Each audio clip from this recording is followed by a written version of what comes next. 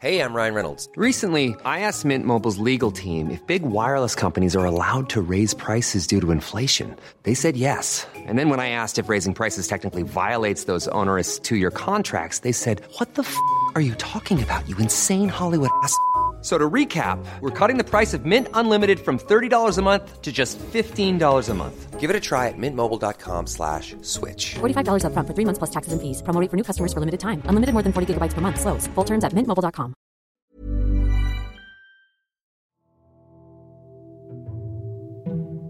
Welcome to Luke's Massive Storytelling Podcast Thing 2021, baby. Oh yeah.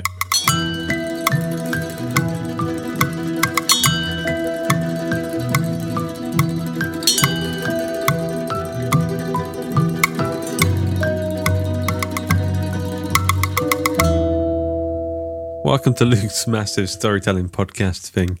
My name is Luke, and this is my thing.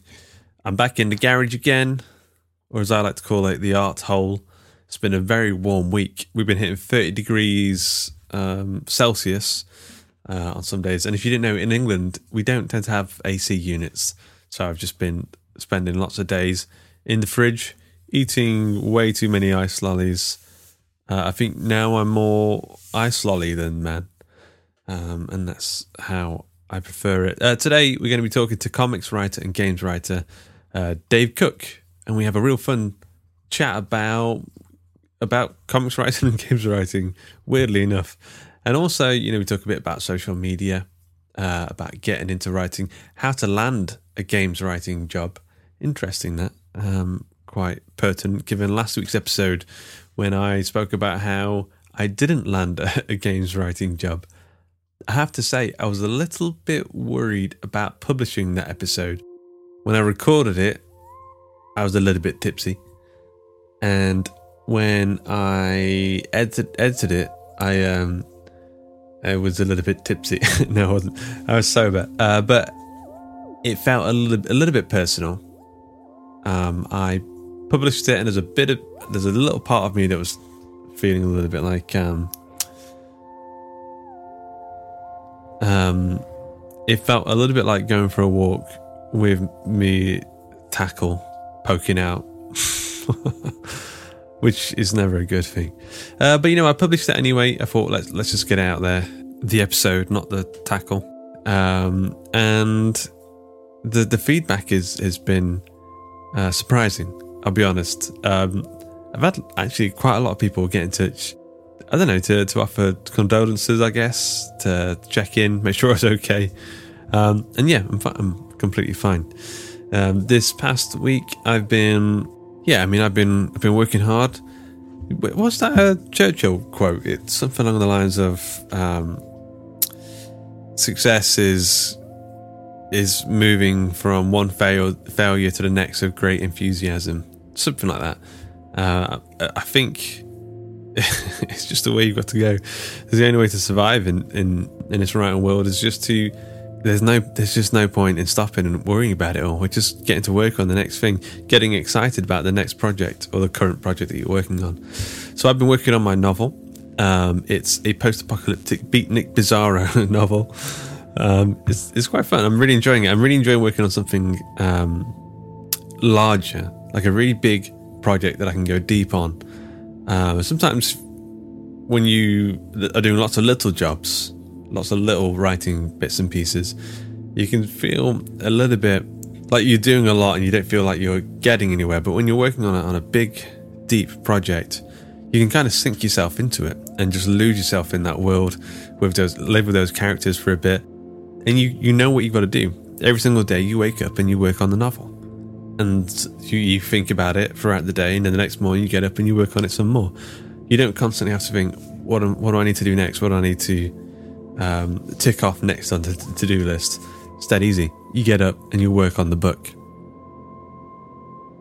I've also on the side here been hunting for a lovely comic book artist to help put together a 6-page comic book strip, which I'm hoping to get ready.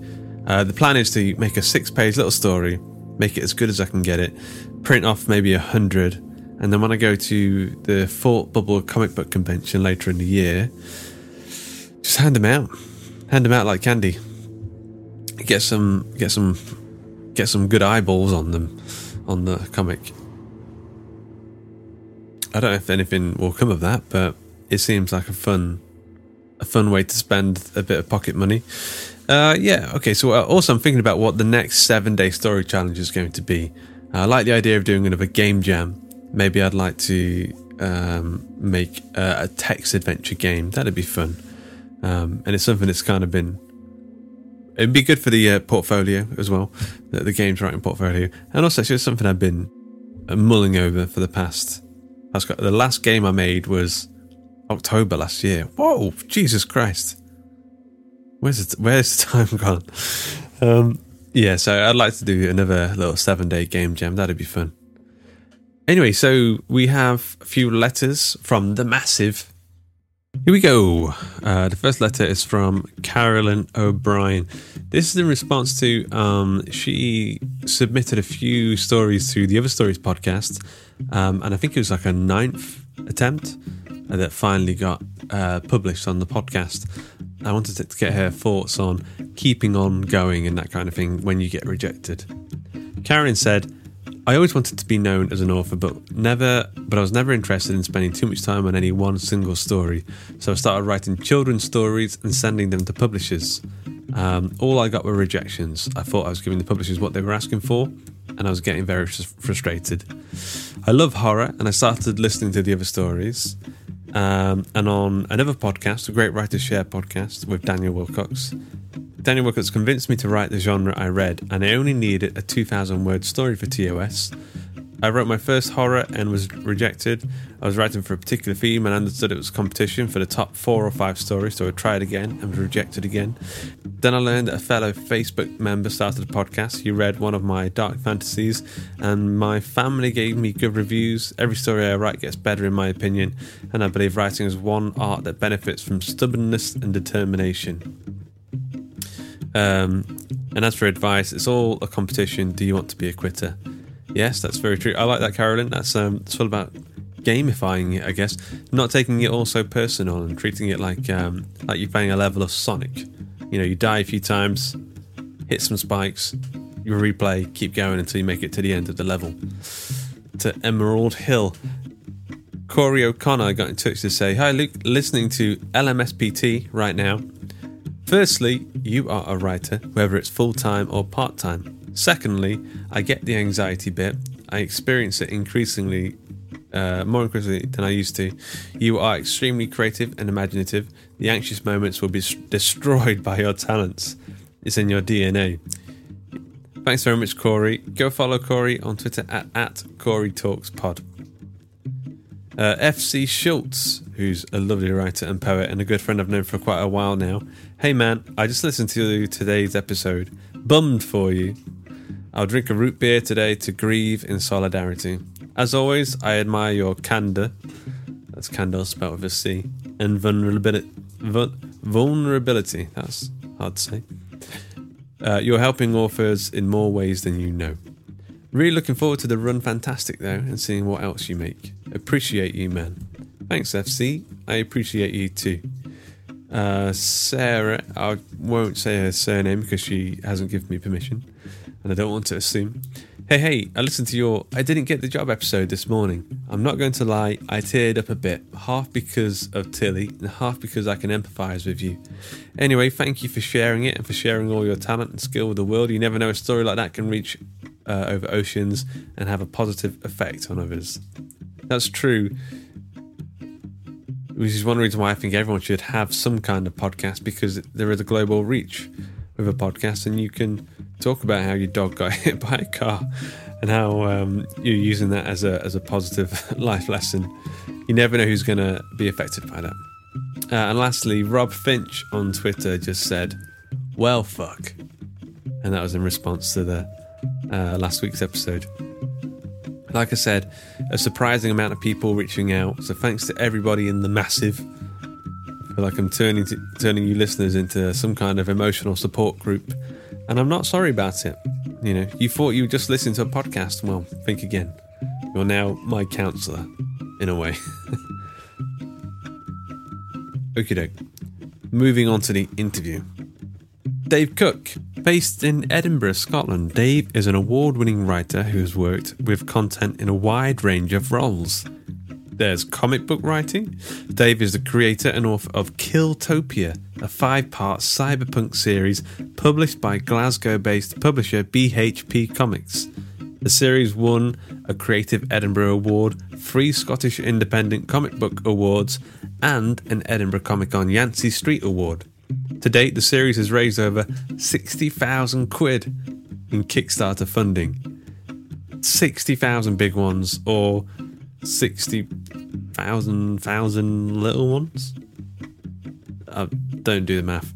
In 2021, the series was announced for an 8-part animated adaptation developed by Los Angeles studio Voltaku, written by Philip Gillat from Love, Death and Robots, and directed by Rari Robinson from Europa Report. Then there's video game writing. In 2020, Dave worked with independent game company Alien Pixel Studios to write the script for their Metroidvania platform game Unbound Worlds Apart. The game will release in 2021 for Steam and Nintendo Switch. And then there's book writing. In 2021, Dave will release his first video game book from a currently unannounced publisher. It's a 450 plus page journey through the history of side-scrolling beat-em-up games, beginning in 1984 with Kung Fu Master and following the evolution of the genre right up to Streets of Rage 4 in 2020. And lastly, video game journalism.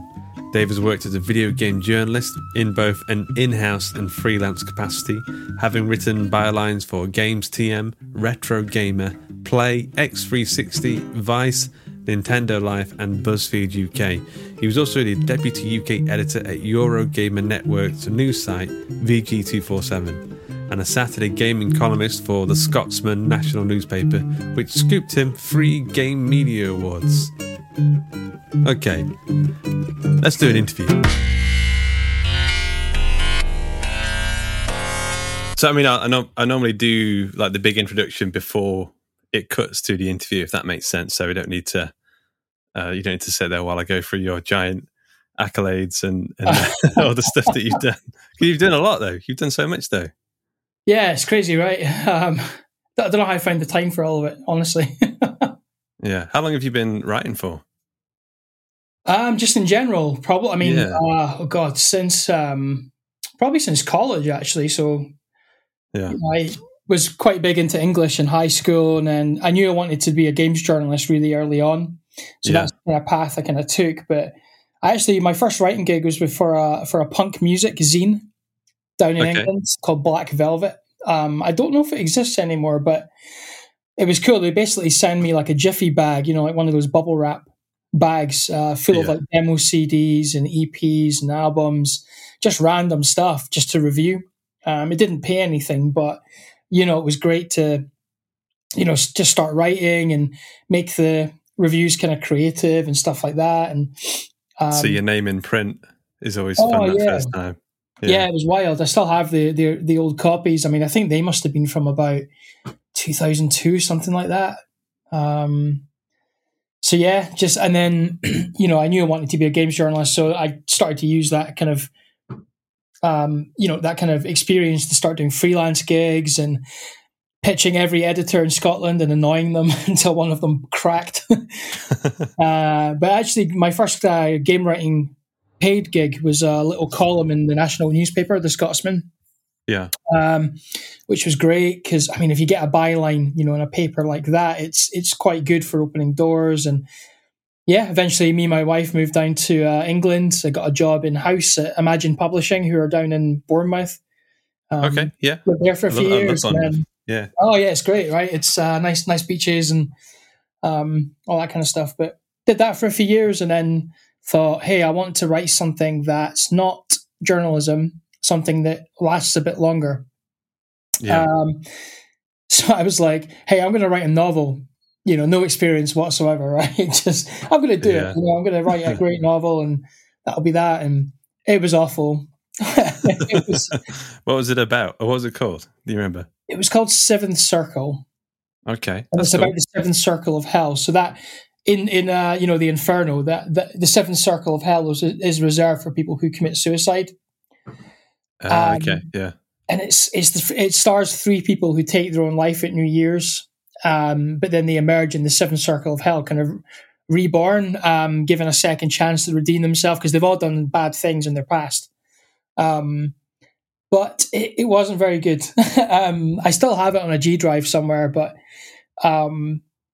I sort of realized that I wasn't quite there yet. Like the descriptive writing was really bad. So it was like, describing people and how they look and places and how they feel. It was just really wooden. Yeah. So in that logic, I'm like, hey, my next thing I'm going to write, I'm just going to make someone draw it and I'm going to make it a comic. So I don't need to explain anything. You can just see it all there. But one of my regular readers of the video game journalism, my friend Chris, he's an artist, and I was just like on our website's forums, like, hey, do I know any writer? Are there any writers that read the website? Sorry, artists rather. Yeah. Read the website, and he was like, yeah, I'll do it. And that's how my first series, Bust, was born. Wow. Yeah. Mad Max. How long ago was that? Oh God. That would have been 2000, probably 2013 is when we started it. It was very slow. Sort of, coming up with the idea and the arc and everything. And comics do seem to take, I don't have as much experience as you, but they do seem to take a lot longer than, say, prose or podcasts or any other medium I've worked in. There's a lot of work that goes into, there's a lot of work that goes into making the page and so little time spent reading it. Like people's eyes fly across the pages so quick. Oh yeah, I mean, totally. There must be so many pages out there that I've written and the guys I've worked with have drawn that, splash pages and the like, where people have just gone, okay, cool. There's like one line of dialogue on that page. I'm just going to skip it. And that's the thing. I think that's why it takes so long. Is that the writer? It all depends on the kind of series you're looking to do, right? If it's like a one shot, it's kind of more self-contained. But with something like our series Killtopia, it's a 5-part series where every book is over 40 pages, and actually most of them are over 50 pages, except from the first one. It's quite a multifaceted story where there's a lot of characters and world lore and world building and things like that. Where every little thing that happens has to be somewhat in service to the plot moving on. Of course, you can have like side scenes where there's things like character development and stuff, but largely you're trying to push that story to its conclusion, and it's almost like a patchwork. All these different plot threads and. Trying to make them all fit, I think, is a big part of the reason why it can take so long. Just like Lego, I'm a reader of Killtopia, and I will say that not only I feel like it's extremely layered, or what's the word I'm looking for? There's so much in each panel in like the world, just in like each little corner, like Where's Wally book. You can be constantly looking, and you're finding loads of little extra bits of detail, brand names, little jokes, and that kind of thing. It's really well done. Yeah, thank you. No, it's things like that, and I think it comes from my background.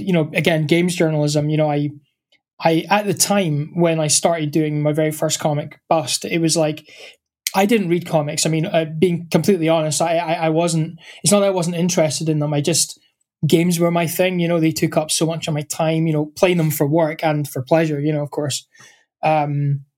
So I didn't really read that many comics to start with. I do now, but I didn't have too much experience to kind of lean on. So I think a lot of this stuff just kind of came, it just sort of came kind of naturally. And I started to think more about the games that I enjoyed and the worlds that were in those games. Like the big ones are things like Rapture from BioShock or City 17 from Half-Life 2. These places, they don't have too much exposition, certainly not at the outset. You're kind of thrust into this world and you're told very little about it to begin with. And you get this kind of sense of awe about them and you want to learn more about them, but they feel tangible from the start. And if a world is going to be in peril, you need to care enough about it. You need to want the heroes to save the world. The world itself needs to feel like a character that's worth saving, Yeah. Much like when a cast member is in peril, like it looks like they might die. A cast member that you really like, you don't want them to die. You want to see them pull through, right? So that's I think what led to us doing that in Killtopia was just, let's make this place feel lived in and real and memorable. And yeah, and I suppose like all the references and things like that, could, we're thinking about, I'm now thinking about spin-offs and a sequel potentially to the first arc, and what other stories can be told in that world, That's quite exciting, but also where do I start? I don't know. I've set so much stuff up, I don't know. But, yeah. Yeah. I mean, I guess we won't be able to go into too much detail here, and also it might be a bit of a rabbit hole, but the series has been picked up for a Netflix adaptation. Is that right? Is there anything you could talk about on that? Yeah, so it's not specifically Netflix. Sorry, big pardon. No, not at all. So the show's effectively been optioned, which means the studio that bought the rights, Voltaku, they have the option to make a pilot and sell that to someone like Netflix. So we haven't quite sold it into a network just yet, but that's the stage that comes next. And I've only just learned all this as well, in the last so we officially got signed December of 2019. Yeah. So it takes, I've got a new appreciation for how long things like agents and, legalities and contracts and percentages and all that wheeling and dealing takes so long. But yeah, so now they're sort of working on, initial footage and so, to try and pitch it into a network, like a Netflix or like an Amazon, stuff like that. But yeah, it's going to be, I believe it's 8 episodes that they're looking to sell, written by the writer from Love, Death and Robots. Okay, that's the connection I think that was putting me to putting Netflix in my mind.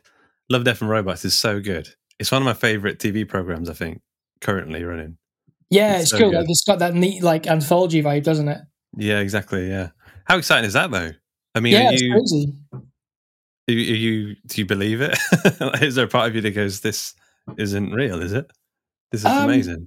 Yeah, I quite often feel. I think the most bizarre thing will be seeing the first test footage. I don't think the test footage, unfortunately, gets shown publicly. I don't think it's kind of just to pitch to networks, but I'll get to see it, and that's going to be just so strange. The weirdest thing as well, though, is having someone else write their version of my story, which I'm actually, a lot of people don't like things like remakes or reboots and stuff like that, but I'm always quite interested to see how someone else puts a spin on it, for better or worse, I think there's more bad remakes than good ones out there, but a good example would be something like John Carpenter's The Thing.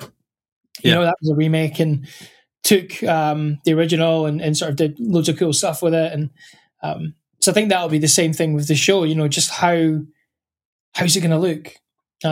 It's also it's fully animated in Unreal Engine 4 as well, which is quite neat. So yeah, I'm quite keen to see how that's going to look, because they're going to try and capture the neon colors and the sort of style of the book. And I mean, the source material is fantastic. So they've got a lot to work with.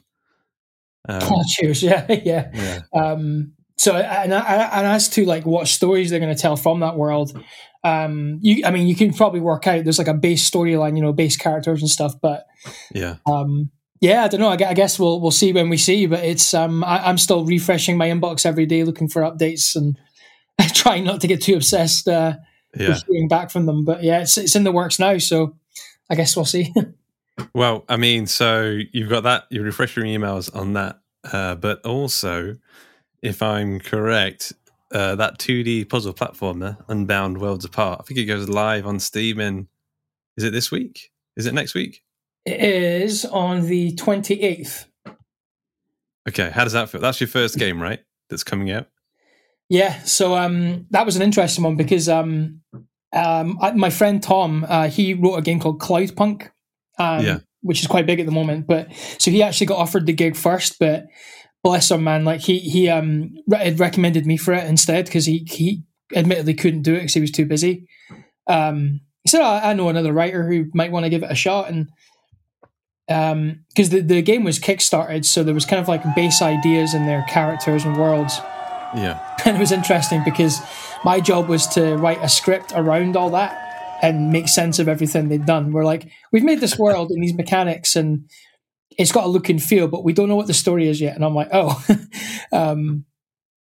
So I had to sort of work with them quite closely, kind of retroactively thinking, okay, so you've got it. So basically the short story is it's a world where the main character can harness the power of portals. So you can open up a portal that opens up in the background and it might invert gravity or make you extra strong or just have all these different effects. And using these effects, you get past all these puzzles. So we had to give reason for like, okay, why can the character do this, do these portals, and what the world's like on the other side of these portals, and why is this all happening? And I was like, so I had to basically come up with ideas for all that kind of stuff, which is kind of an unusual way of doing it, because usually a writer would maybe start at the start and come up with the base concepts first with the team. And it sounds like the exact opposite of your experience with Killtopia, where you were kind of setting up their foundations. Here, you're not only are the foundations laid, but a lot of the decoration is done too, and you're trying to have to sort of work out the story from there. Yeah, exactly that. And it was interesting because like I would come up with some ideas and they would give me feedback and very polite feedback. They're all great folk. This isn't quite what we had in mind for this bit. Maybe we want to try this. And it was just like, working with artists and colorists and letterists for comics. It's just communication. Getting together over calls like this. And just thrashing out ideas and just spending like an hour on something that's really not working until we hit it. We get the solution. It was a great experience. I mean, and again, like the TV show, I've got a new appreciation for how grueling it can be to make indie games. Certainly, if you're, that's a team of about 6 people, three full-time people, and contractors like me on the side. And it's all hand drawn, and it's a phenomenal achievement.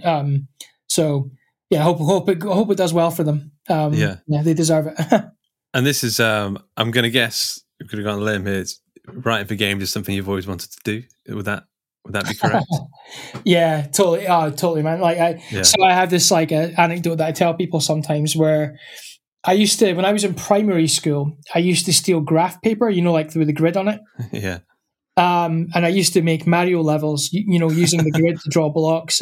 But I would write my own stories about, Mario was saving Peach from Bowser and whatever. And and then I remember writing in primary school an idea for a American football game, a bit like Blood Bowl, but in space. So it was all aliens and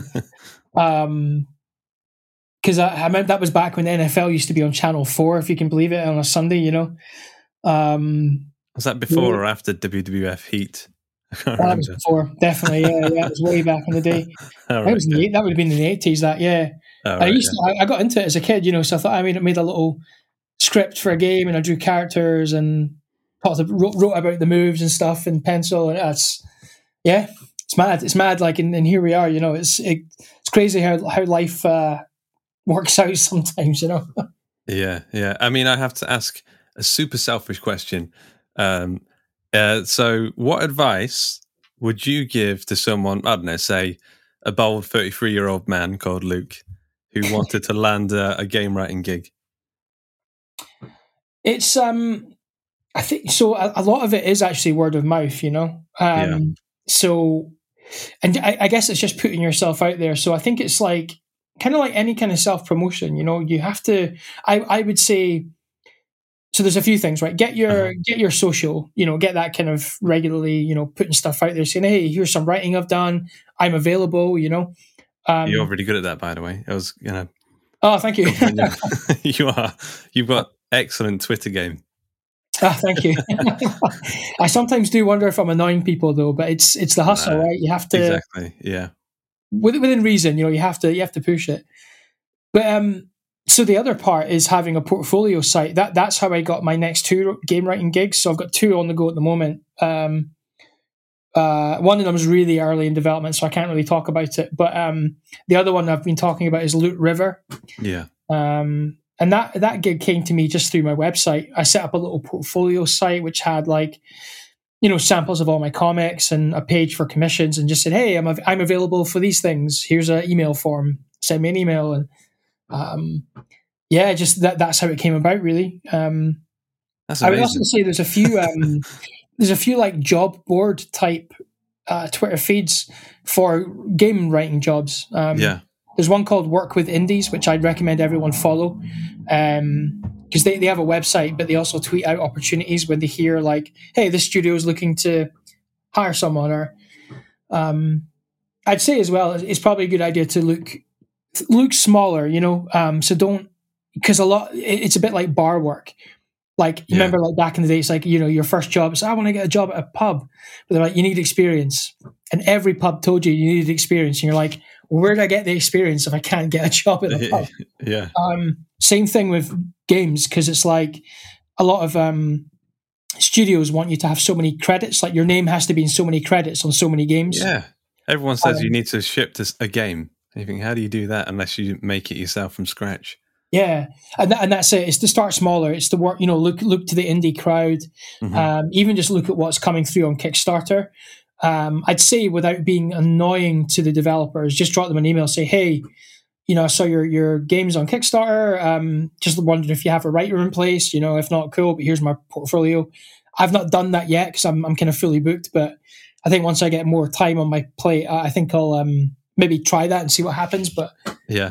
All the listeners to this podcast are thinking, why did Luke, I went straight in for the AAA writing gigs, which is never going to happen, I don't think, without that, without going those smaller steps first.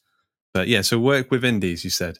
Yeah, it's great. It's really good. And yeah, their website's updated quite a lot, and it's jobs of that kind of tier where you don't need like 1 million credits on your CV. And also, because a lot of them are indies, they don't have studios, so they're pretty much always remote work as well. Because they're just people doing it in their bedrooms, right? So, really flexible. Yeah, I recommend that for sure. Cool. Okay. So, I mean, I've got what I call the big hard one, which is like a really penetrating question that I like to ask everyone.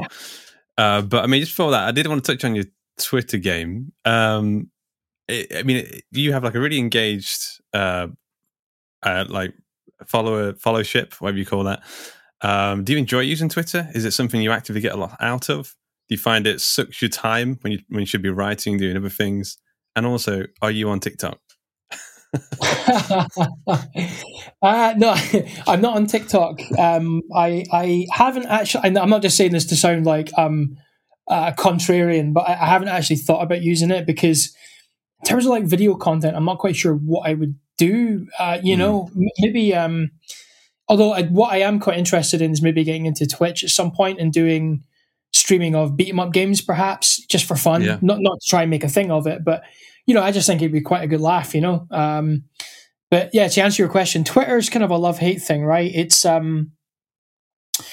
it breeds good behavior and it breeds bad behavior, I think, for a user, someone who's trying to use it to get, to promote themselves, right? On one hand, it's good, you can get a reach out to people that, where else are you going to find folk, like on this kind of scale? It really is a good place, if you're engaged with it and you're putting out good stuff.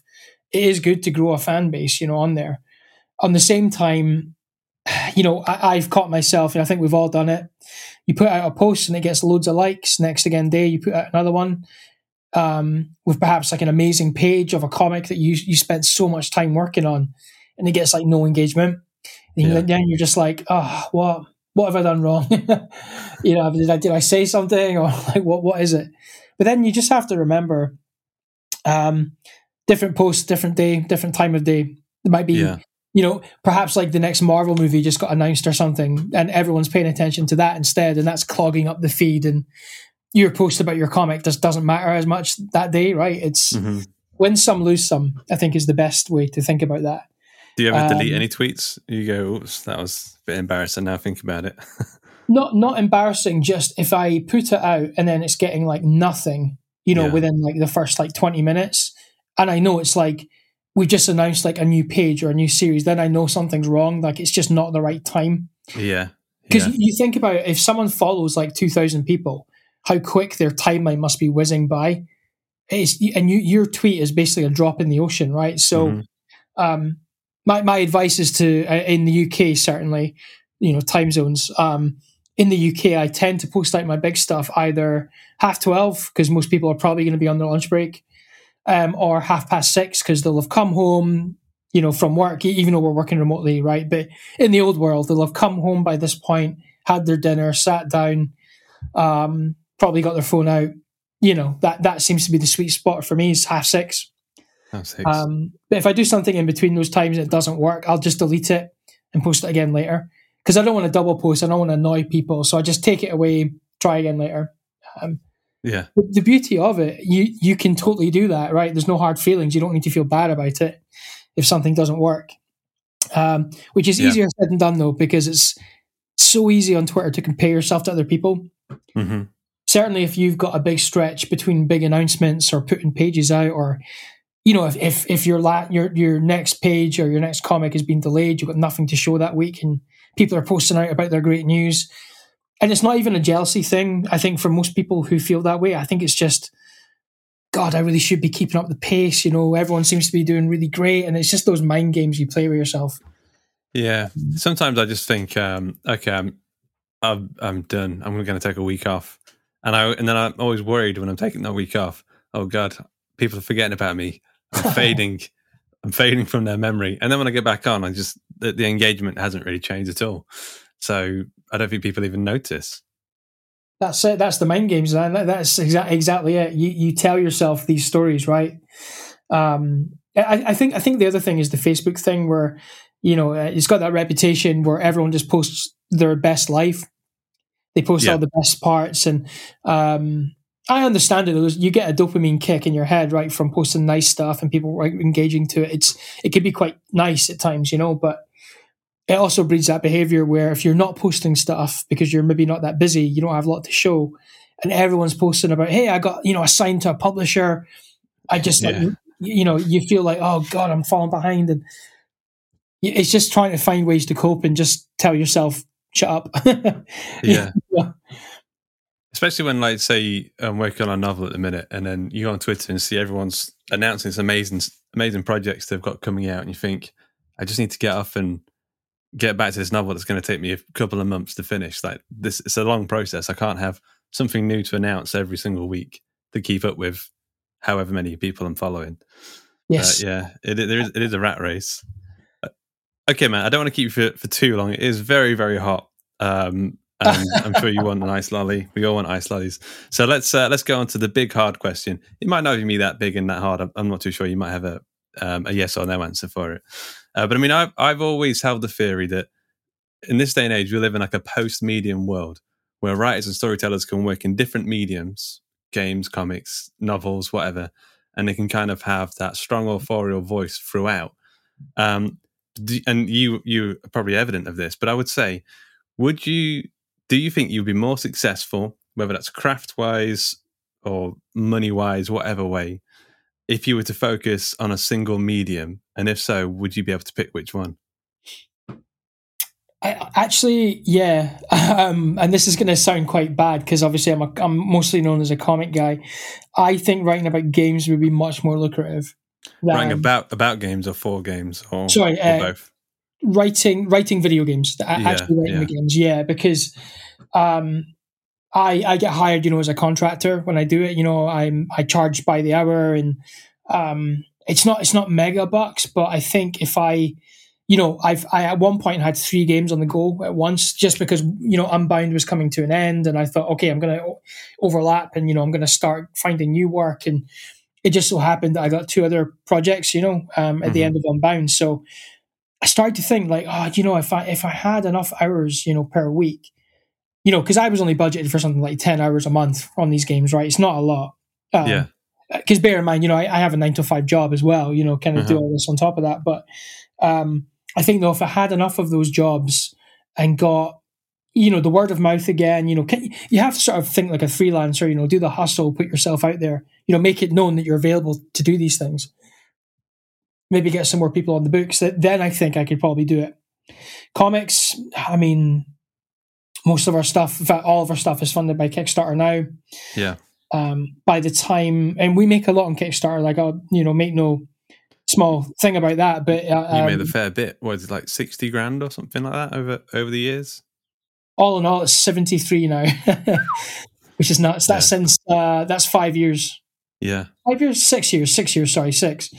All of it's gone, right? And that's the thing. I never pay myself because I know I'm going to have to pay for more pages of the next thing before the next Kickstarter. Because we tend to get like a big chunk of the comic done before the Kickstarter. So everything just goes into like a business account. But if I started dipping into that money, I would just have to find some other way to build it back up again, and Comic Cons, we do well at Comic Cons. I routinely sell out of Kiltopia every show now, which is great. But, after we've paid to travel and especially the London cons, like MCM, it's a great show, but, it ain't cheap to get down there or stay there, or, go to the after party and whatever. But it's just, I'm not going to say it's not worth it, but I'm in the majority, I'm done with cons now, I think.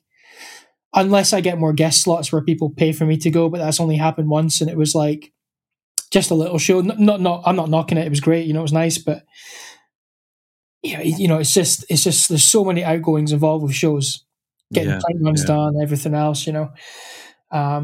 We're sold. We're in previews. We get sold in comic shops now as well. That bumps up the numbers a little bit, but yeah, I think the answer, sadly, maybe for a lot of people, is to do something like sell the IP rights to like multimedia, be that games, TV, movie, and that's a 1 in a million shot. Like, we are so lucky that happened. We feel lucky all the time. We're like, this is happening, right? And what is going on? Yeah. But it's. I on the flip side, I would say to anyone looking to get into comics, don't go into them already with the idea that you hopefully might sell the IP and get it turned into a show. Because I had that once. I think it was MCM in Manchester. A kid came up to me and was like, I really want to write comics. I'm like, oh, cool. What do you want to do? My question was, what do you want to do? Like, what kind of comic do you want to make, right? Horror, action. Yeah. And he said, what do I want to do? I want to sell it to Netflix and get it turned into a show. And I'm like, oh God. I'm like, maybe take it back a step. Just and think the two-step program from idea to Netflix. Yeah.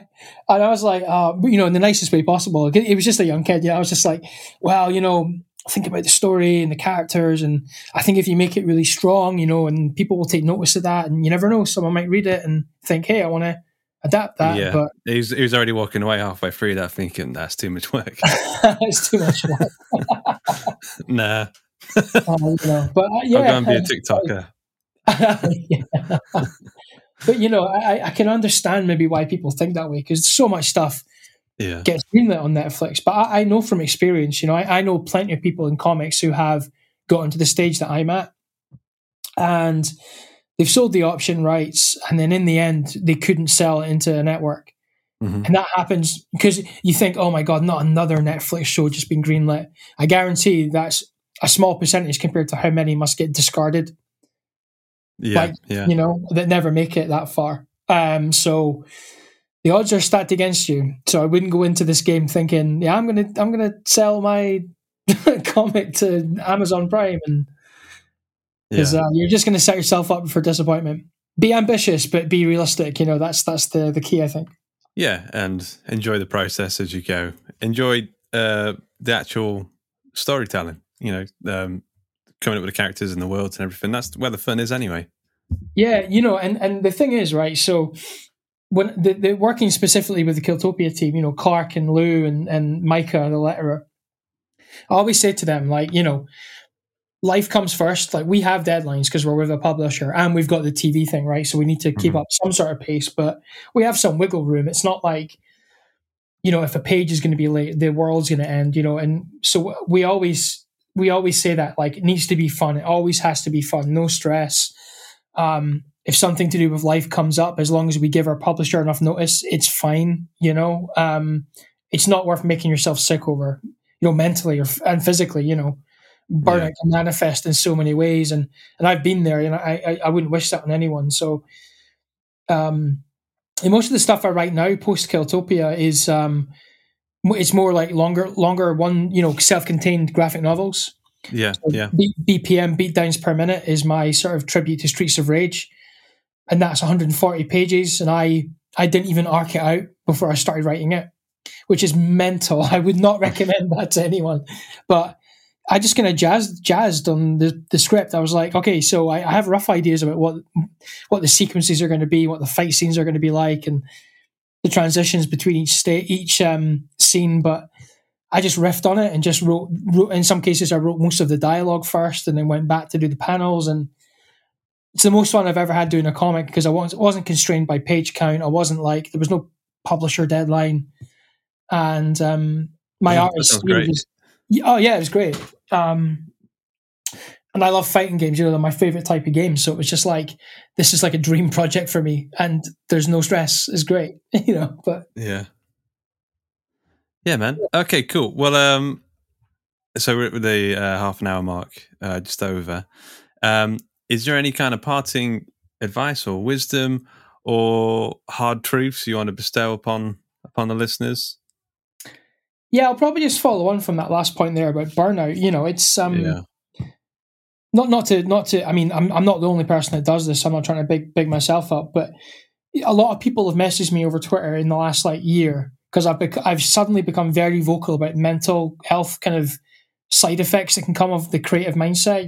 It's certainly as a writer. I mean, I don't want to speak for artists because I'm not one, but I'm sure there's some crossover here. But certainly as a writer, you really cannot switch that creative part of your brain off. I mean, I'm sure you must have found this as well, where you're trying to relax and unwind, but hey, a new scene idea has just popped into my head. Yeah. And you cannot, you have to either write it down or do your best to just park it to one side, and that becomes a tomorrow problem, right? But it's so hard to do that, to just switch off that part of your brain. Yeah. And there's almost like a guilt that comes with not writing. Taking a week off, not writing any script. Sometimes I just feel, like we said before, I should be doing more with my time. And so I'm currently on a week off just now, and I wrote some copy today, and I shouldn't have done that. You're doing this podcast as well. Oh, this is fine. This is fun. This is great. I'm fine. This is a walk in the park. Good. But I've actually booked another one for tomorrow. Cool.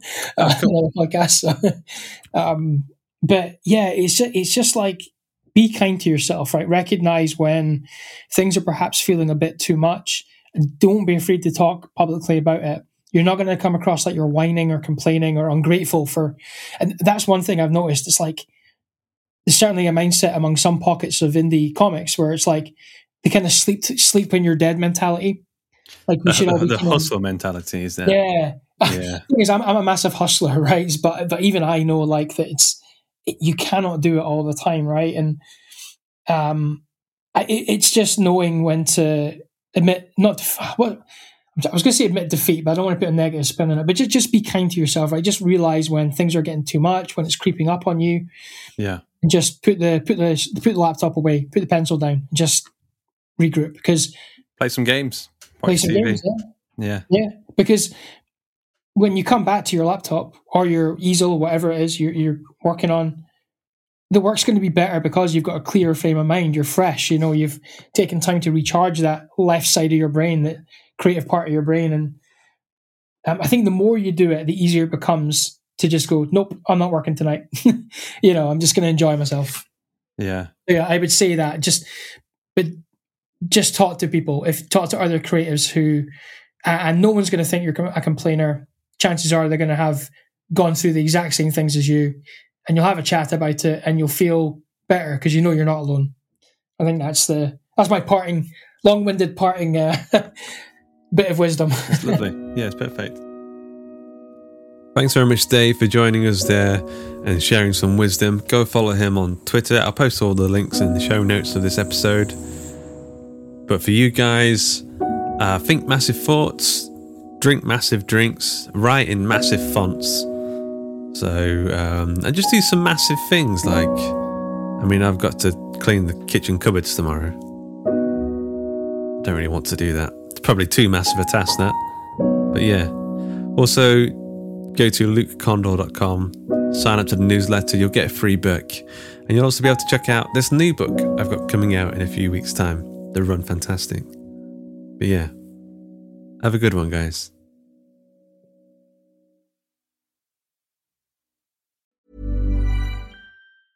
Planning for your next trip? Elevate your travel style with Quince. Quince has all the jet-setting essentials you'll want for your next getaway, like European linen, premium luggage options, buttery soft Italian leather bags, and so much more. And is all priced at 50 to 80% less than similar brands. Plus, Quince only works with factories that use safe and ethical manufacturing practices. Pack your bags with high-quality essentials you'll be wearing for vacations to come with Quince. Go to quince.com/pack for free shipping and 365-day returns.